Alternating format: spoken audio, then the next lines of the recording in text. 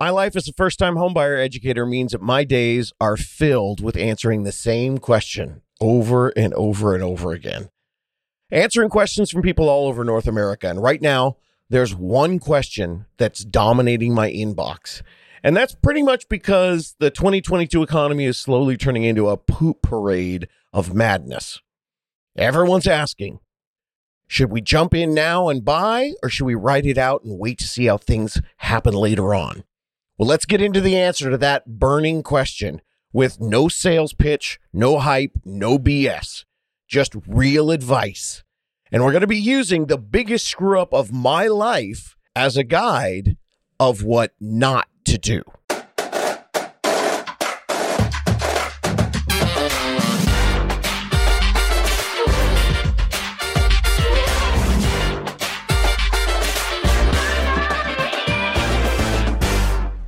What is up, my how to buy a homies? Now, I know you're thinking, you saw the length of this video or this podcast, and you figured out I've got a lot to say about whatever it is we're going to talk about. Well, it's true. I do, and it's for good reason.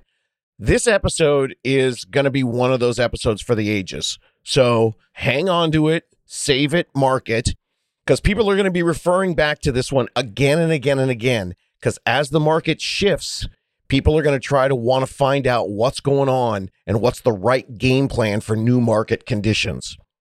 So today I'm going to answer the question, what's good, homies? Normally when I say that, it's good. But today what I'm talking about is I'm actually going to answer, yes, what is good? That's the big question. Is it a good time to buy a home? If I had $1 for every time that someone sent me that question, well, then I would buy your first house myself because I'd have a lot of dollars.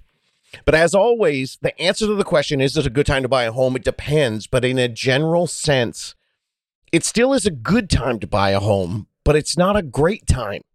You missed that time. There's nothing we can do about that. And as soon as you accept that, and as soon as you actually just be okay with that and understand that it's still a good time to buy a home, well, then you're going to start to wrap your brain around the fact that, wait a minute, what's next? Yeah, it's a good time, but soon it might just turn into an okay time to buy a home. And after that, it's going to be a flat market, and then the market's going to be going down. And the market's going to go down, and you're going to start freaking out. And then all of a sudden, the market's going down for a few years, and then you're back to thinking that, well, now it's a great time to buy a home. See how this works? And it's not just my listeners thinking this. In a recent survey, Americans were asked if it was a good time to buy a house. And a record low, only 19% thought that it was a good time to buy a home. Now, that makes perfect sense with the recent spike in mortgage rates and home prices going on a tear for all the last year. We went up 19%, and then it continued into 2022. So we're up to 22, 23, 24%. It's insane. And of course, all of those numbers follow the slow and steady climb up without a decrease for over a decade. So it's very clear that people have been intaking the recent data about the high mortgage interest rates and the price affordability, and it's changed people's minds. Some people are thinking that maybe buying a home right now isn't prudent. After all, we've been taught always what? To buy low and sell high.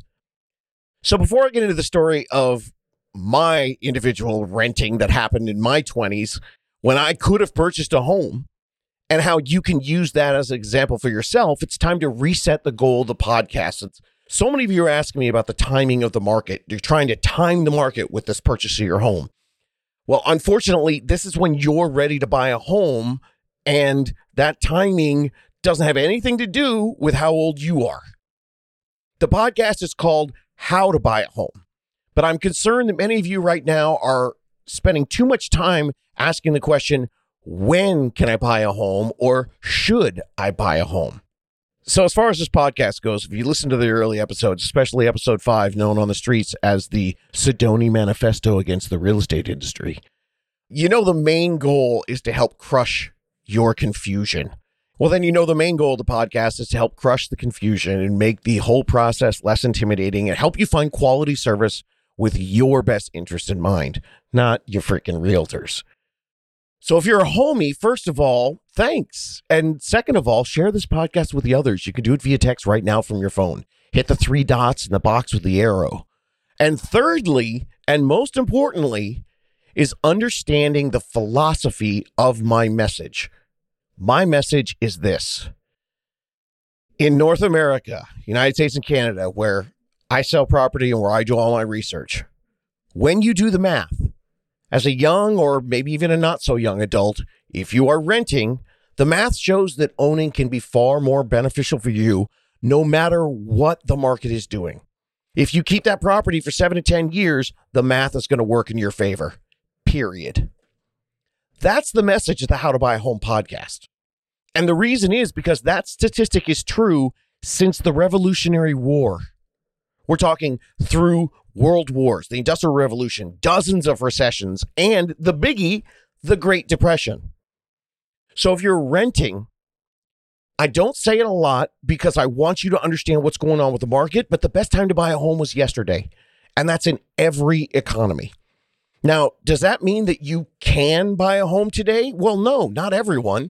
So that's why the podcast is here to help you and everyone who rents work a plan so that you will be able to get everything in order and you can buy a home as soon as possible.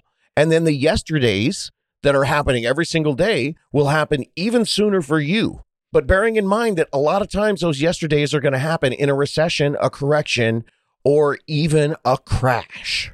I've seen first-time home buyers try to time the market for 16 years. Now, 13 years of that was me doing it on my own here in Southern California, where it's so expensive that many people think that that is their only way to come out ahead, is to try to time the market. And for the last 3 years, I've seen thousands of people all over the country, all my homies and podcast listeners, trying to do the same thing.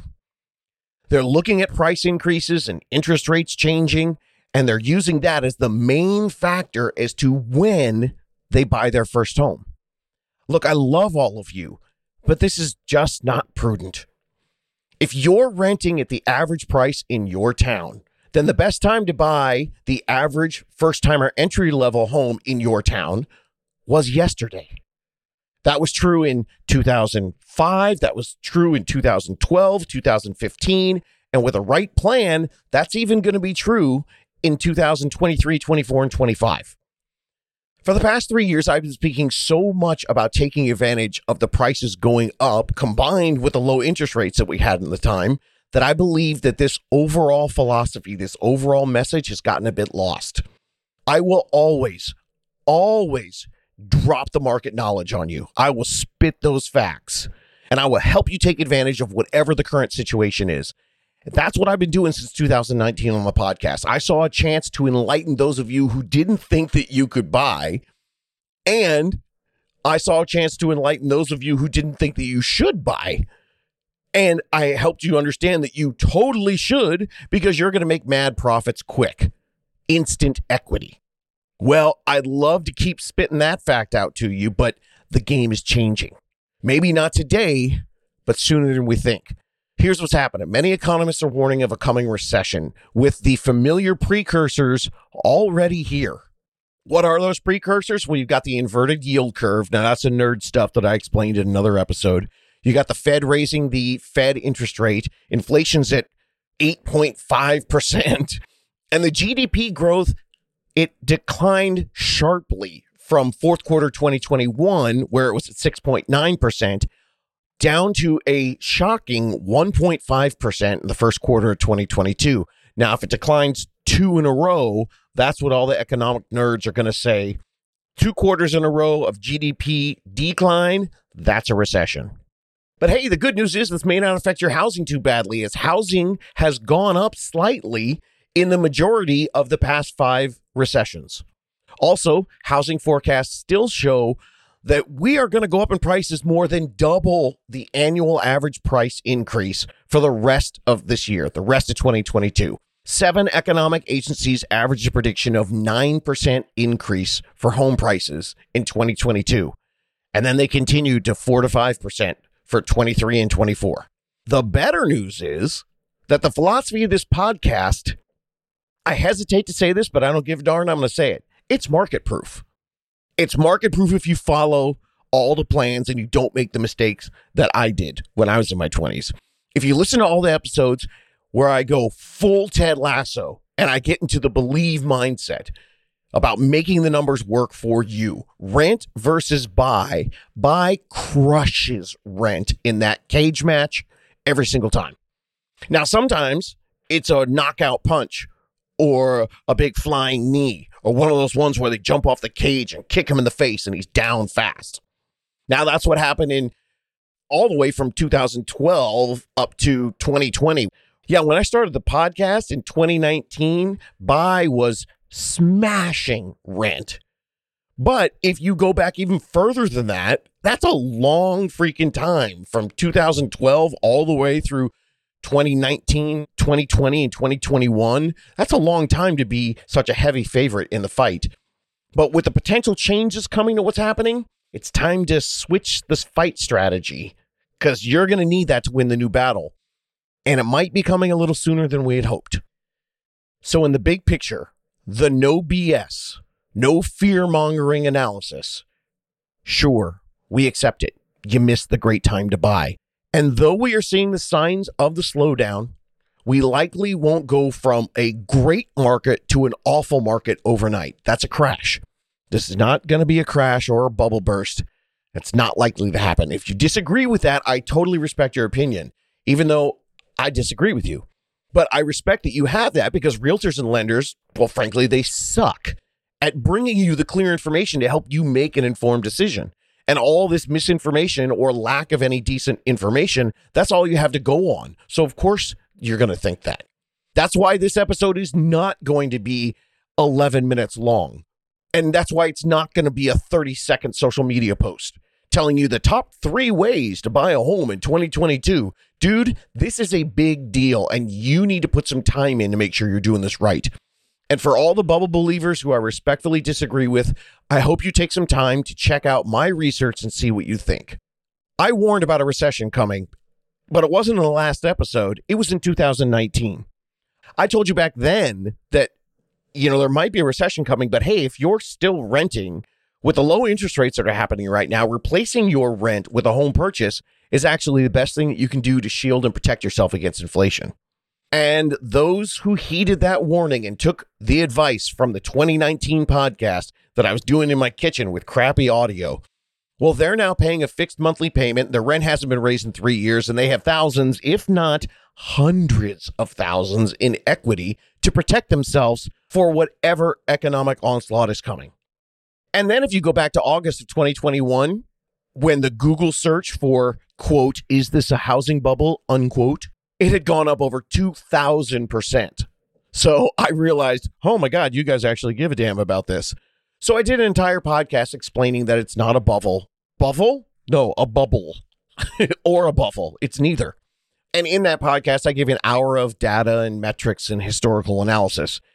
Now, the people who listened to that podcast and bought then, in August of 2021, they would be up 12 to 15% with, once again, a payment that is fixed for the next 30 years and no more rising rent.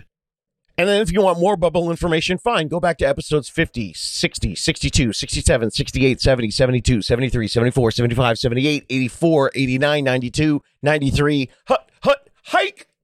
Yeah, there's a ton there if you want more details on waiting versus buying and the great bubble debate that kicked up. Well, it started in 2016 and 17, and the people just kept saying it every year, hoping eventually someday they'll be right.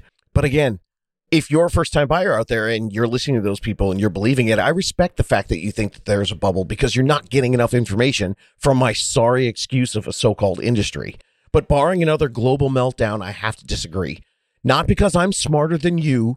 In fact, it's because I'm kind of pathetic and I spend hours and hours and hours researching all of this information that I then put into all the podcasts and gathering the data to put out those episodes and then watching these factors daily. Yeah, I don't scroll through my TikTok looking at fun stuff. I read real estate nerd crap.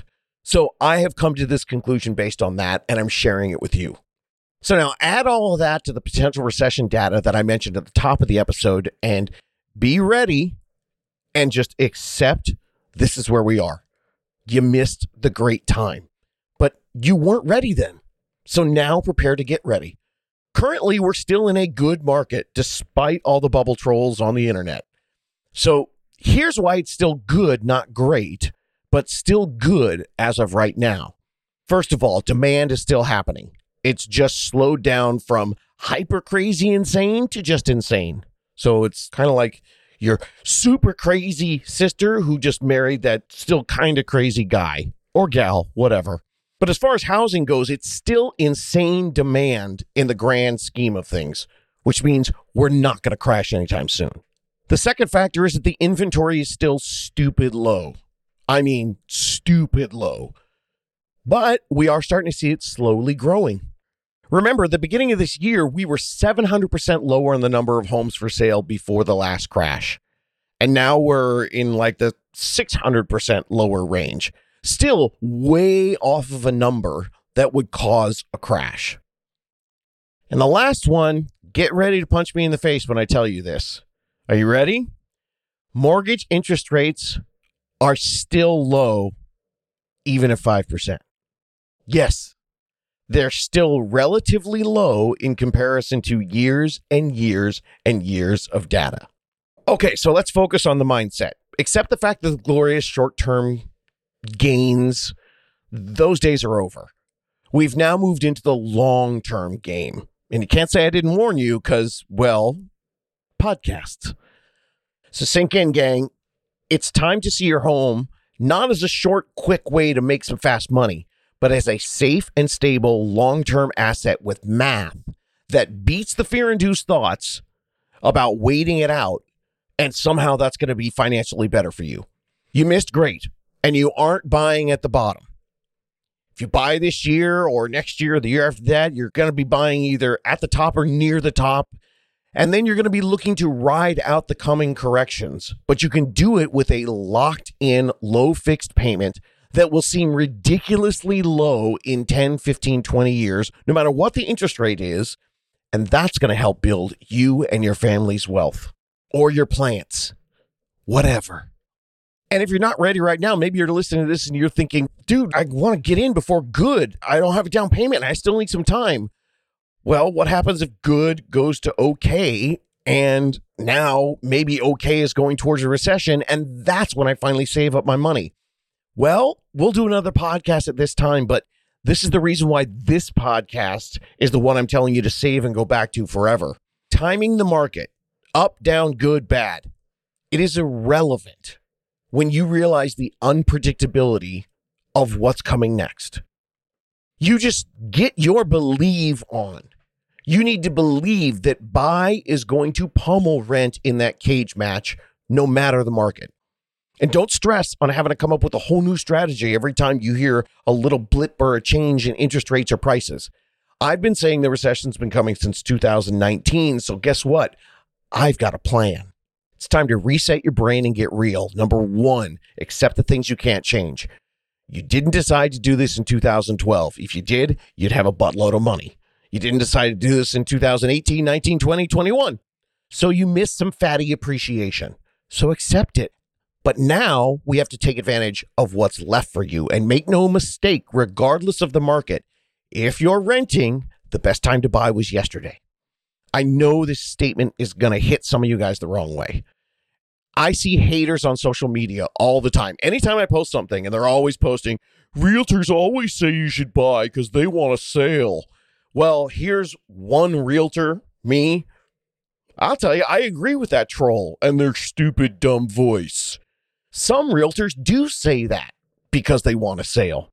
Some, in fact, lots of realtors suck at their job and are desperate, and they'll lie to you and they'll tell you it's good to buy or it's good to sell anytime. And then the worst problem, even beyond that, is that most of the ones with the good intentions, they're going to tell you that if you're renting, it's always a good time to buy a house, but they're not going to communicate the why behind it. So of course they sound disingenuous. Disingenuous is a fancy word for full of crap. Yeah, they're going to sound like they're just trying to get a sale. So for anyone renting out there in podcast or YouTube land, there's a bigger picture to consider. So let me clear up my intention behind this. Yes, I believe in my philosophy that all renters should explore buying and stop renting as soon as they can, no matter the market. Why do I think that? Well, it's not because I'm trying to sales pitch you, but it's because I strained my hamstrings multiple times, kicking myself in the butt for missing out when I was in my 20s and renting instead of buying. I freaking blew it big time. And then I learned how bad I blew it when I got into real estate. And I made it my mission to start a revolution so nobody out there gets lulled into doing nothing and ends up making the huge mistake I did. You're either going to be freaked out because you got fear of the process, or worse, what is happening right now. That means you're going to be reacting to what happens right in front of you. People putting on the brakes because the haters are saying the good times are over, so don't do it. Side note on that. I love how every time that people claim that buying a home right now is stupid, they hardly ever explain any of the math or the facts behind why they've come to that decision. They just say, people are sheep and following the trend. Or they say, it's going to crash, so don't be an idiot. Just buy when it's low, stupid. And then, of course, they do that with no figures to back it up. End of side note. So let's get into my story to help you sift through the negative headlines, the trolls, the fearmongers, the impatient and negative and cynical people that are coming out of the woodwork all of a sudden to warn you of this impending doom. To see how this might work, let's take my personal history of my 20s to see how ignorant and dumb I was. Sounds like fun, doesn't it? It's called self-evaluation. In 1991, I was turning 21 years old, and I didn't have a clue. I didn't even think buying was an option for me in any capacity. Not even close. I mean, I wasn't even really afraid of the process because I didn't even think it was possible. To say buying a home wasn't on my radar would imply that I even had a radar for anything like that. The thought wasn't even in my universe, nowhere near my brain matter. So I remained blissfully ignorant, uninformed, and besides, I wanted the freedom to live my life, man. So I rented. And looking back on it with I know now, I blew it. Only now, as an old dad and a dude, do I realize I missed the real freedom to live my life. Oh, I said old, drink. Yeah, everybody thinks that you're going to lose your freedom. You can't live your life. Well, I could have made hundreds of thousands of dollars with so little effort by doing just the bare minimum. I mean, exactly what I did, paying my monthly housing bill, which I did every single month. I just paid it to the wrong person. It would not have cramped my lifestyle. In fact, the condo I would have purchased would have been actually a lot sweeter than most of the many apartments that I lived in. And like I said, many apartments. It also would have prevented me from having to move every other year. And I would never have to worry about rent increases. And let me say it again. It would have been no different in my pocketbook. I still would have been free to live my life and go wherever my whims desired. Still could have had freedom. But with the huge added bonus of more financial freedom in my 30s. But instead, I kept busting my butt in my 30s because the only return I got from those years in Hollywood when I was paying all my money to the landlords was a $1,500 security deposit I got back. Instead of a cash flowing asset that could have provided huge returns to me in my 30s and beyond if I wanted to. So I could have begun to start to experience real financial freedom in my 30s and 40s. So 28 years later, I started a podcast out of sheer madness over the hundreds of thousands of dollars that I lost by not buying a condo in 1991 when I was a perfect candidate to buy a home at the very young age of just 21. Oh, and also I started it because I wanted to help people and fight the injustice, blah, blah, blah, blah, blah. So this story is one of the two big reasons I started the podcast. Like I said, blah, blah, blah. Over a decade in the business, I saw how savagely, bad savagely, not the good savage. I saw how wretchedly savage the real estate industry treated first-time homebuyers. So I decided to start a people's revolution, like an underground paper trying to rally all the masses to overthrow a dictator. But then number two, what we're getting into today, the big reason why I started this is because it was my story. From all my years of watching all those time travel movies, I learned that when you do get a chance to go back in time, you're probably going to have a very limited window to communicate with your younger self. So I wanted to make sure that older me could explain the big mistake I was making to younger me so I would avoid the screw up. So My plan was make a podcast, and I could simply leave younger me copies of the podcast to help make sure that they make the right moves in life, since I'm pretty sure that it's going to be a tight window when I do run into them, and there's like time, space, and everything coming around. So I'm probably not going to have much more time than me just to be able to look at them, hand them the podcast, and say, no time to explain. And then whoosh, I'm gone. Now, I understand it's going to be confusing that I'm handing them a podcast, but I'm probably going to transfer it into like a cassette tape or whatever I was using back in 91. Now that I think about it, I probably should make another cassette tape that's called, Hey Dude, Don't Believe Her When She Said That Guy Who She Says is Her Friend That She Keeps Hanging Out With Is Just a Friend. Yeah, there's a lot I would probably tell early me. So here is the sad story from my past that I'm happy to bring to you as a learning tool for all of us here in the present. I could have purchased instead of renting in my 20s. And here's the kicker. The market wasn't heading up. I don't mean slowing down. I mean, it was flat in my 20s. And it started to go down immediately after my 21st birthday. The same month that I put a $3,000 security deposit down for my Hollywood apartment. Now, if I had Doc Brown to take me back and he'd given 20-year-old me the podcast or cassette tapes, whatever it was, and I'd realized the market was going to drop like right when I moved up to Hollywood, sure, maybe I would stay at home for another year or so and save my money up. And then I would have purchased the condo for $150,000. But let's say I didn't have him. Let's say I just went ahead and instead of putting $3,000 down for an apartment on my 21st birthday, that I ended up buying a condo for $150,000. Well, the first thing you're going to say to me is, dude, you were just turning 21. How could you commit to live there forever? I mean, what happens if that job ended and you got a job someplace else? This statement has cost more first-time homebuyers a lifetime of financial freedom and security than I can fathom. Now, I want to be clear. I am not an investment podcast. I do believe in real estate investing, but I also believe that this podcast mission is to help the underserved. And that's you guys, the regular old first-time home buyer. In fact, after I interviewed that 19-year-old kid from TikTok, Cortland, there's even an extra layer on that. For many of you, why even rent at all? Now, for most of you, the answer is, well, I don't want to do that because when I'm 19 or 20, I need the freedom to move. And now with the market changing, you're stacking on this new excuse/reason. That the concept of, well, I'm waiting for the market to go down and I'm thinking that that's the smart play.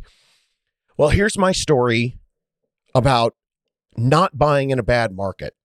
Not a good market or an okay market like we're in right now, but I'm talking about a bad market.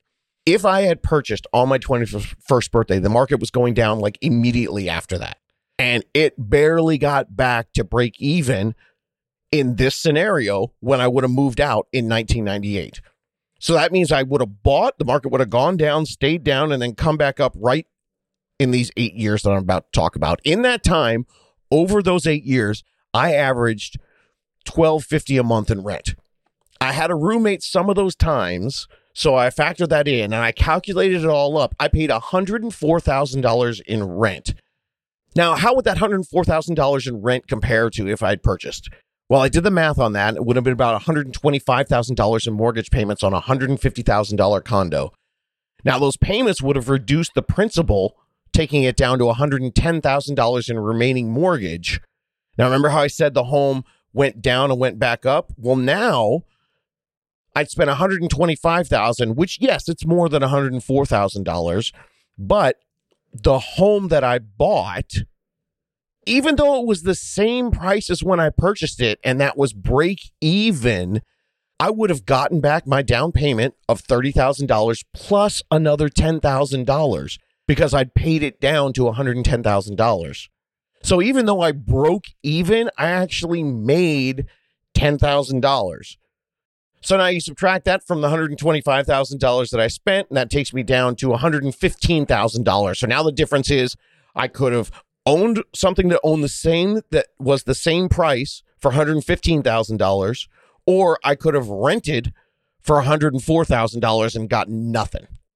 Now, to the uninformed, that looks like, well, I paid a little more and I got something that doesn't actually get me anything. But that's just the beginning of how this all works. That's the simpleton math. Though my 12-year-old says I'm not supposed to call someone a simp anymore because it means that you're too thirsty for someone. In my day, we just called a simp a tool. But again, I digress. Now, did I mention that this break-even asset, did I mention that the interest rate on this was 9.59%? 9.59% mortgage interest rate. So that would have cost me $1,311 a month in PITI. That's why it's a little different than my average of $1,250 a month.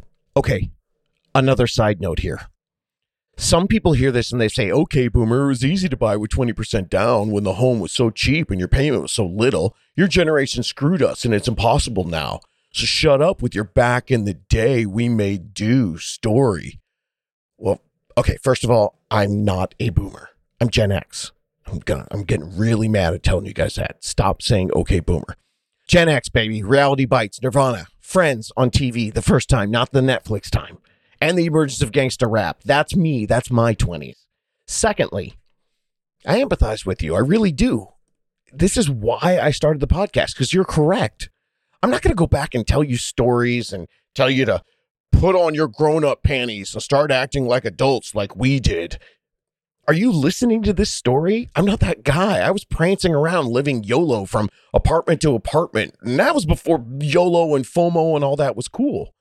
Oh, and you know what else I didn't mention to you? In 1996, I bailed on my apartment. Got a subletter for 4 months because I wanted to go and live in Atlanta, and I worked for Coke during the Olympics in 1996. Yeah, so I get it. I'm with you. I know that today is different. I'm not telling you to suck it up like we did in the old days. That's why I'm here to help you beat today's game. My message isn't stop being so entitled and stop whining. My message is, damn, it's getting near impossible, and I see why you're freaked out. But damn near impossible is not impossible. You can do this. I just have the cheat code for you. That's me. So let's join the revolution. Let's go. While the memes are yelling at the boomers who had it easy, I get it. Like I said, the sentiment is correct. But in many ways, it is different for you and it's harder. But mathematically, it's not nearly as bad as all those snarky memes blaming all the old people for ruining it for them. It's not even close. So in my case, for instance, you're going to be thinking, dude, $150,000 for a condo in Hollywood? That ain't happening now. No comparison. Okay, fine. Well, at the time of the example I'm giving you, the average rent for a 2-bedroom was $750. I was paying $1,250 because I was young and dumb, and I thought I was all that, so I got a little more expensive one. I was all bougie until a little bit later when I realized that I needed a roommate to be that bougie. So let's take $750 and compare that to the average rent for a 2-bedroom in a major metropolitan area today. That's $2,000. That's a 267% increase in monthly payment. Okay? So the rent's different. So then let's multiply the $150,000 cost of the condo. You know, the one that you're going, yeah, you could never get one for that now. Okay, great. Well, let's see how that works to today's rents. 267% change in the rent, a 267% increase on that $150,000 condo, and you get $400,500, almost exactly the same as the current median sales price for homes in this inflated market. So you see, I'm not a boomer telling you to get over yourself and stop whining. You're right. The numbers are bigger than they were back then. And the initial investment, that takes more time if you're going to go by the I need 20% down rule. But in general, the numbers are pretty much the same. So stop with all your stupid memes. Okay? That's why I started the podcast, to help you see the real math and help you beat the system. The math is there, especially if you're using the national average for the major metropolitan areas. The whole thing is not much different than the boomer actually had it when you extrapolate the rent to prices ratios. Where it is rigged against you, that's what I just told you in one big facet, the down payment and the time it would take to save 20%.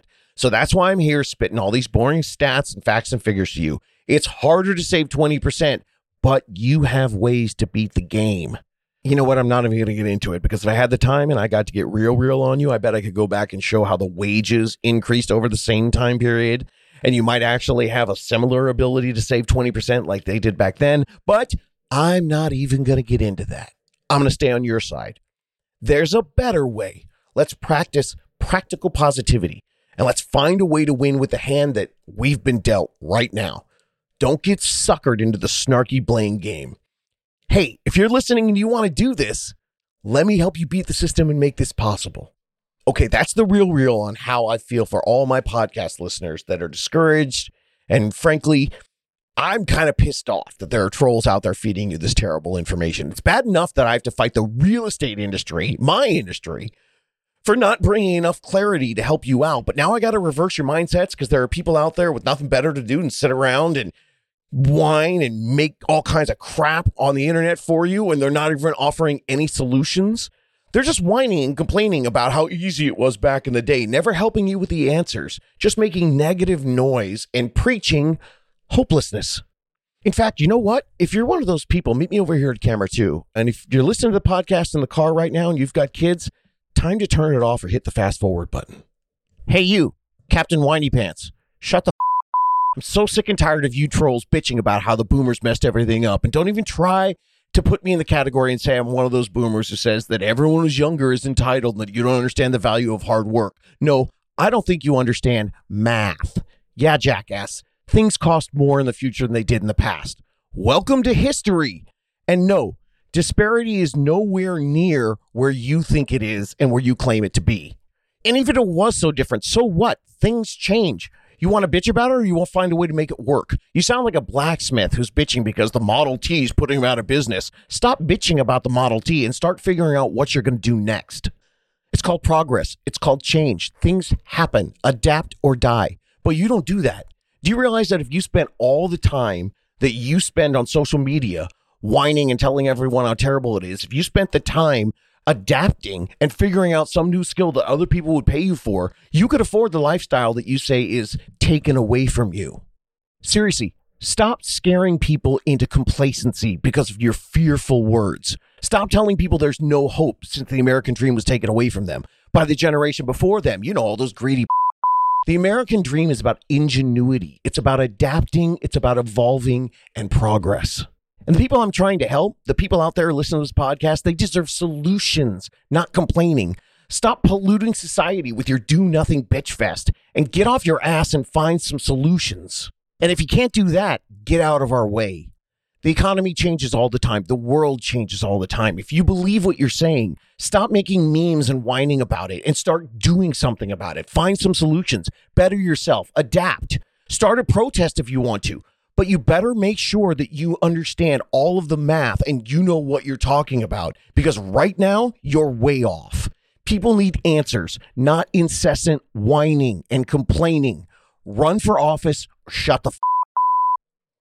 Okay, well, welcome back to the How to Buy a Home podcast, your home for practical positivity. Sorry about that, gang. Looks like you got to see something that's been festering for a little while, so let's get back to the answers to your questions about planning for and buying your first home. Now, where was I?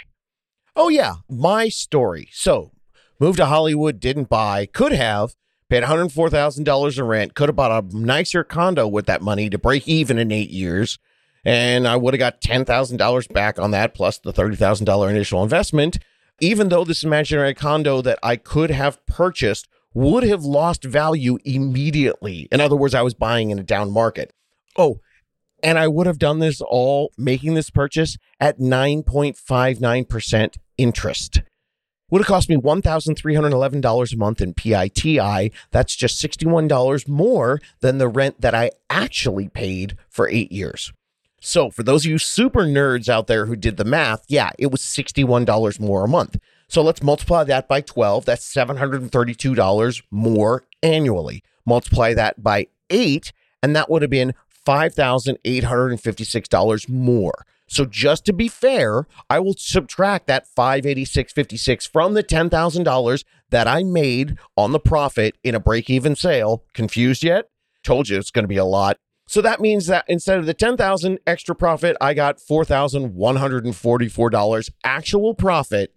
And yeah, when you factor in the cost to sell the home, because remember, I wanted to move out in 1998. If I'd sold it, that $4,144 would not have been enough to cover the cost. Remember, to truly break even in the value of your home when you're buying it and then you sell it later, not including the payments that you put into the principal, you have to factor in a 7 to 8% sale of the property. So yeah, that's a lot of math to figure out. But I didn't go to camera 2 and start yelling at all the haters without bringing all the legit numbers to fight them off, right? But who said anything about selling? We're talking about a new game plan. Remember, in the changing market, you have to think long term. So is buying going to be right for you if you're going to move at some time? Well, maybe not if you want to use the profits from owning that first home and pull them out to buy your second home. That is today's, well, it's a punch you in the face reality. You missed the opportunity to buy your house and in 2, 3, or 4 years, sell it and get a profit. Now, you still could. I don't know what's going to happen in 22 and 23 and 24, but I'm not saying you should plan on it.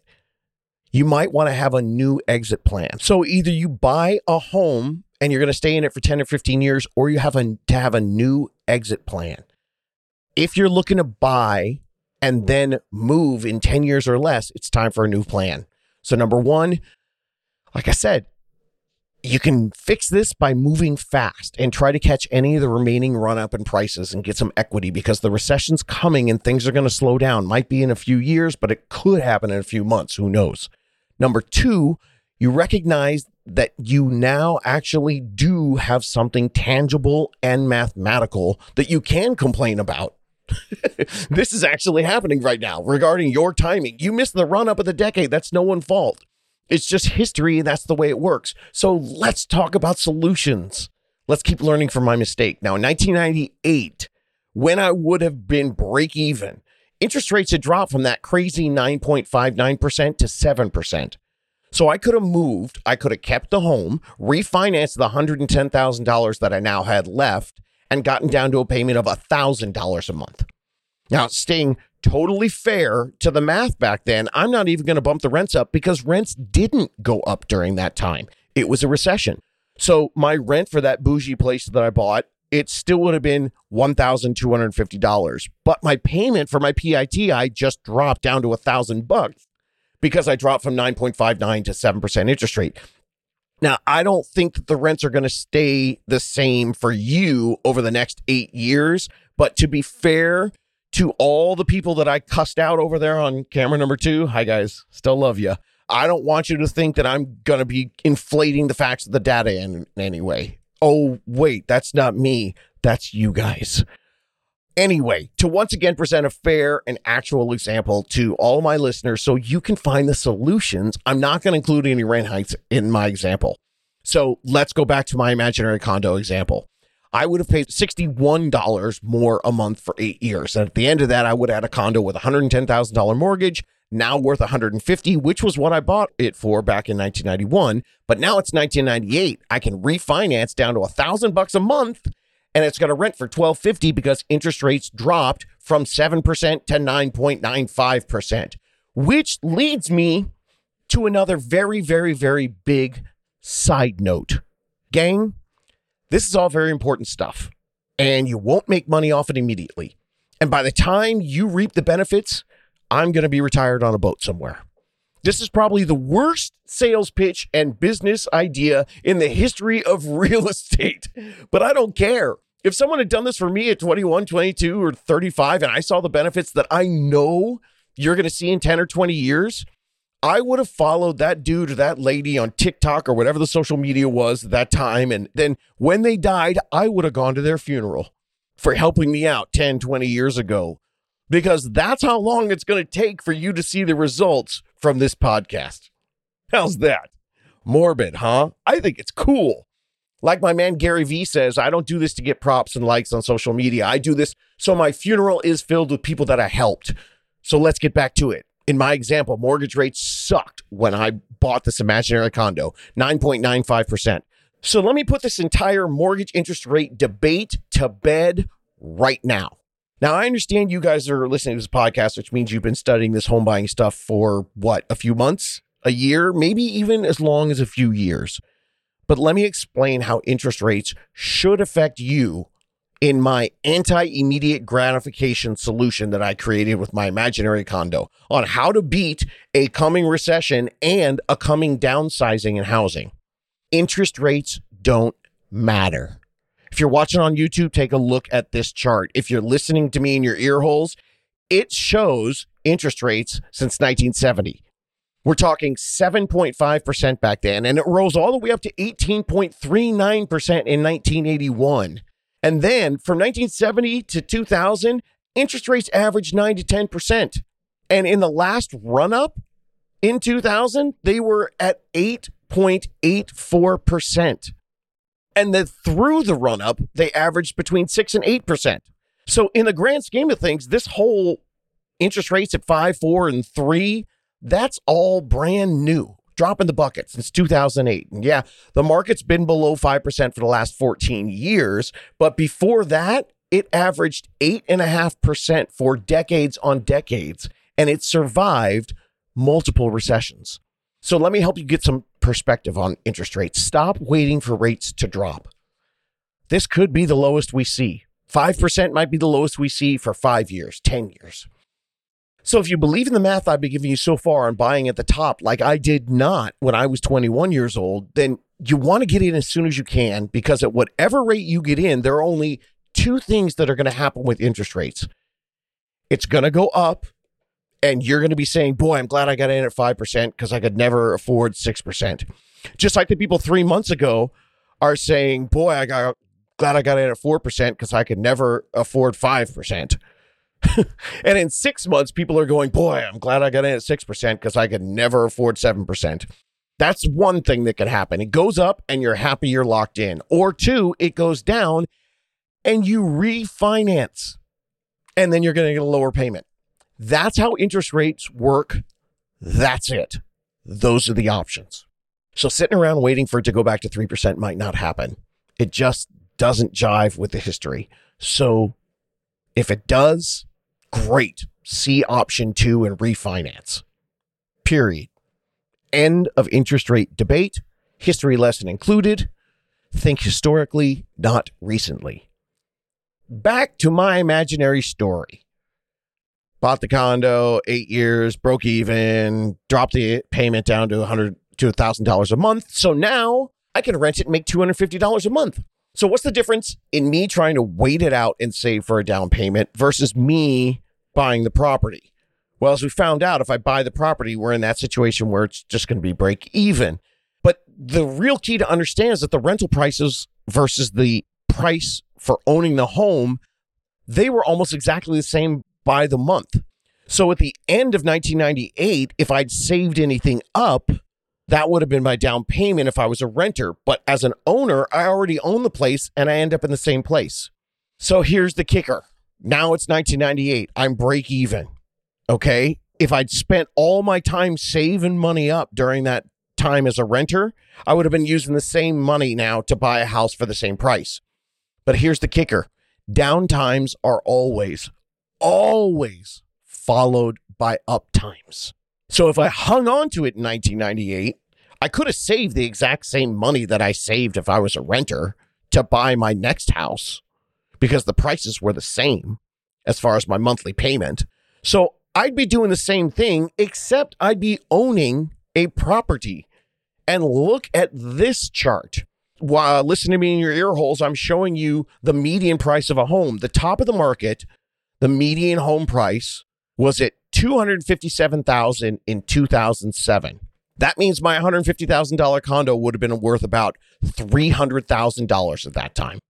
Now, we already established that my savings plan would have been the same if I rented or bought in the 90s, since my rent would have been the same whether I bought or I waited it out. So wherever I decided to do 8 years later, when the market was similar to what it is today, I could have saved the same. And either I would have had nothing or I would have had this home. Plus, it already at this point right now be making me $250 a month. Oh, wait, no, actually, rents started going up after 1998. So by 2007, I'd actually be charging $1,750 a month instead of $1,250.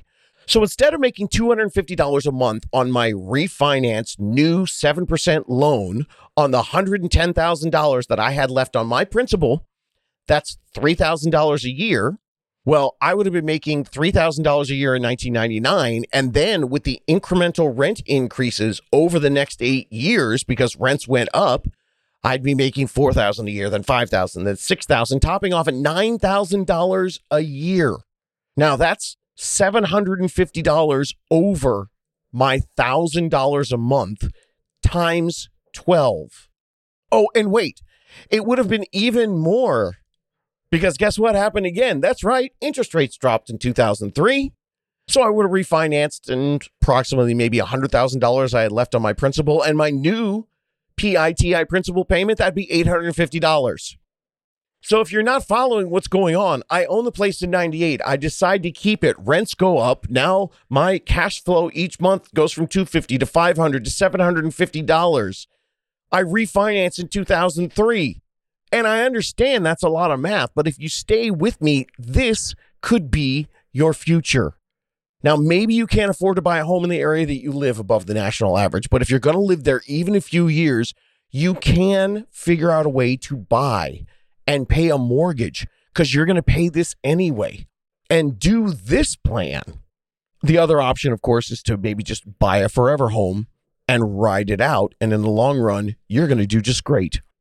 So back to my example, if I kept the home through 2007, if I was making $3,000 to $9,000 a year in cash flow, and we include the new payment drop from 2003 when that refinance went, that ups all my rent payments to $1,800 a year more for the last 4 years.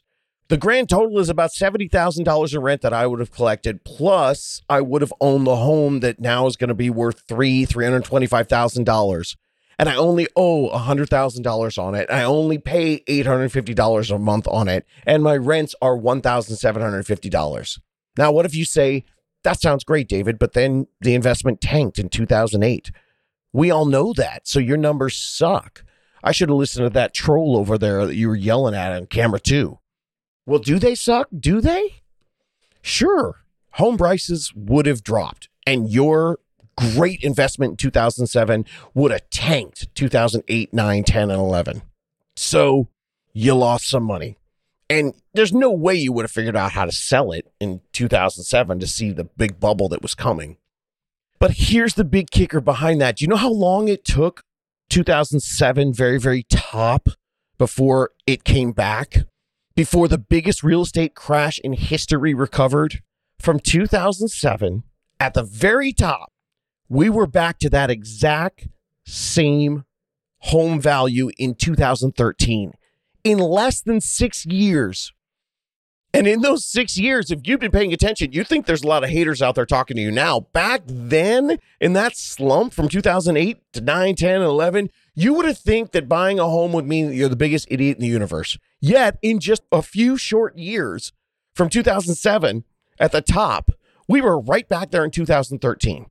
And if I kept it during that time, the value would have gone down, but who cares? I'm not selling it because guess what?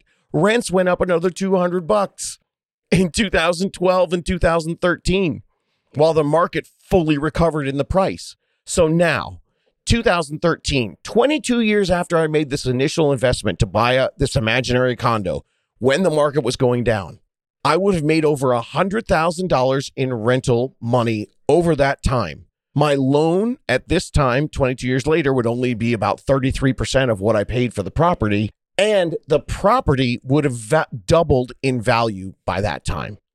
And the kicker is, sure, I only would have broken even in those first 8 years. But if your whole reason for doing it is because you're saying, I need to save up money for my down payment, well, the cost of it was exactly the same monthly for those 8 years. And wouldn't you love over 22 years to have $100,000 in rental income coming in and now have a property that's double what you paid for it with almost nothing of a mortgage? Look, I understand this is a lot of math, and I encourage you to go back and look at this video or re-listen to it multiple times. Read the transcripts on howtobuyahome.com. You can read it over and over and over again. The reality is this is where we are headed. Now, is this the only foreseeable future? Hell no. But if the recession and correction does happen sooner rather than later, this can be one plan to help you beat the system by leveraging your monthly rental payment over these next few years when you're going to be a renter. I can't help it that you're going to become a renter at the top of the market, maybe moving into a correcting market. This is where we are. Your situations are going to be different. And each and every one of you is going to be able to cash in on this plan. If you did my imaginary plan, you could cash in a bunch of different times. You could cash in 10 years, 15 years, or wait the full 22 like I did. And I do want you to keep in mind, in my fake example that I gave you guys, I kept it totally straight up. I'm being really straight up with the numbers. I'm not selling you. I'm not giving you any slanted numbers to make things look better because I cut it off at 22 years at 2013, which is the date that the market completely rebounded during the worst crash in history. Now, if I was selling a seminar, I wouldn't have made it 22 years. I would have made it like a 25-year plan because 13, 14, 15, 16, the market went up and the home would have been worth even more. Or it would have made it a 30-year plan where the home was paid off completely. You made $150,000, $200,000 in rent, and the home's worth $400,000. But I'm not selling a seminar or workshop or trying to get you to buy a home and sell a home with me. I'm giving you the real numbers, how this can help you even through the worst crash in housing history. It's guidance for you because I screwed up. And now that I know better, I want to help you avoid the mistake that I made. Nobody makes a fortune in a recession by talking to you. That's right. It's crappy to say, but it's the truth. Nobody makes a ton of money helping the little guy during a recession. It's not sexy. It's a long play. I mean, what are you going to do? If I'm living off testimonials on my website, what am I going to do? Wait 20 years for you to give me a 5-star review? So what happens in these times? The rich people ignore you when they make money for themselves. Recessions are for the rich. All the fat cat wealthy big dollar players know that when things suck in a recession for the general public, that's the time that they invest big time because they know all the whining and the crying and the fear is so short-lived. Because if you look at the history, the rebounds always happen and they always happen faster than they think they will. So today I'm going to tell you, you do have a little time left. It's good. It's not great. It's good, heading towards okay. I always tell you, if you miss it, there's still a play for you where buying beats renting. And my example that I have, that's not the only one. I mean, maybe you can buy your forever home and it's still going to be cheaper to do that at 5% today, especially if interest rates never get below 5%. I mean, they didn't for almost 40 years. And maybe you can start the plan that I should have done. And maybe when you do that, I gave you the 22-year plan. Remember, the imaginary scenario I made up for you has the worst drop in housing history. So maybe you're going to do even better than I did without that. Instead of 22 years, maybe you're going to have those numbers in 15 years or 10 years. Look, I cannot predict the future. I can't guarantee. I can take all the data, get you informed, and make sure that you're making a decision not based on fear. I want you to make one not based on research from just the last 5 years. I want you to make one not based on some realtor trying to sell you something without giving you all the true and honest opinions. And I definitely don't want you to make it based on that internet troll over there on camera 2, spewing all the fear and all the facts. Do I have to cuss at you again? Okay. No matter what the market is, there is a plan. And buying yesterday beats renting today. And for the next few years, if you have the right guide, you can make this happen. So let's go. Let's do this because you can do this.